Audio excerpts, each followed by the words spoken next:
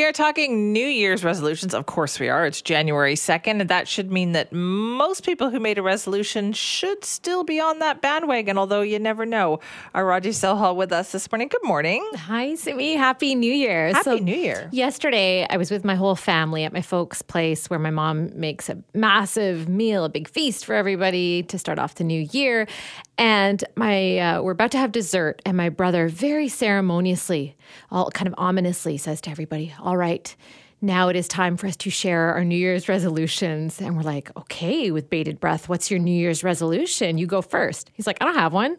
I'm happy. And then we go around the table. Wait a minute. Is he insinuating that people who make New Year's resolutions aren't happy? He was suggesting exactly that. And then he goes around the table and everyone's like, I don't have one this year. I don't have one. And we are apparently in step with most Canadians because a recent poll showed that only 1 in 5 Canadians I can see that. has a New Year's resolution this time round. And it seems to be because people are happier. But I think something else is at play that's not mentioned in these survey results. And I think it's that the pandemic changed us in ways that we haven't fully appreciated yet. And one of those ways is that folks are tired of the grind. Yes. They are tired of the pressure and of making themselves live up to these impossible goals and the pressure of starting something on the very first day of the year and to have to commit to it that day and follow through else you're a failure, I think is something that doesn't sit well with people anymore. I think so too. I think the last couple of years have been so hard on people, and there have been so many things thrown at us that were unexpected. And now, people are just like, I just want to make it through the year.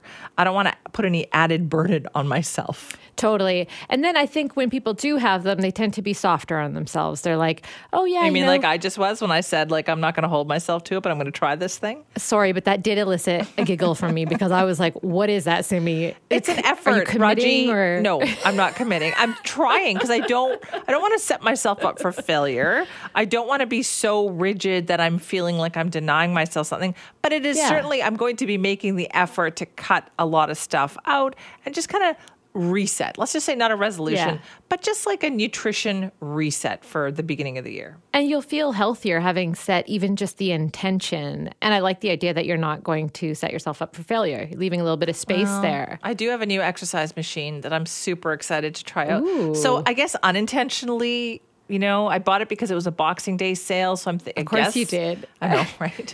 But I'm really excited about it. Well, if you're excited about it, you'll get into it. I was talking to a neighbor who told me that they want to go for a walk every day for 45 minutes. And I was like, that's amazing. You can easily squeeze that in at some point in the day. So that's like, I think, setting yourself up for success. Okay, you're telling me, though, as that calendar turned over to 2023, there wasn't anything that you thought, I really want to do this year? No, and that's very unlike me. Yeah, I feel like sounds unlike you. I feel like I have changed in the last year in that way, too. Did we wear you down? Is that what happened? No, you know what? I usually have like 25 resolutions. And I'm one of those people who will be so confident that she's going to follow through on all of them that I hit this point in July where I'm like, June, July, I'm like, hey, all smug. I did that thing that I really wanted to do. And I don't always feel fantastic because I did it. Instead, I'm going, what's the next thing? And this time, I feel like, wait, maybe you guys did wear me down because I am far more chill. Yes, that's good. Whew, that's been a lot of hard work the last couple of years. Between you and my kids. Yes. I think also we perhaps have a greater appreciation of the moment.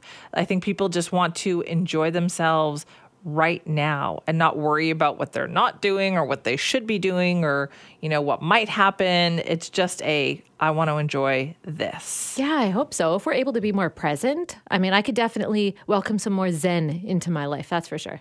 Really? Oh, yeah. I thought weren't you going to get a dog this year? I thought this is the year that this is supposed to be the year, right? Yeah, that is not Zen. No, a new puppy? No, that does not invite Zen into your life. Enjoyment, love, all sorts of great things. But not peace. Okay. Not at the beginning, anyway. Good luck with that. Thanks, Raji. Thanks, Simi. That's our Raji Sohal there talking about resolutions. Lots of people still do make them. Were you one of them? And what was it? I'm not holding myself to a hard and fast one. I'm just trying to do that kind of nutrition reset at the beginning of this year. How about you? Simi at cknw.com. You can call or text our buzzline 604-331-2899.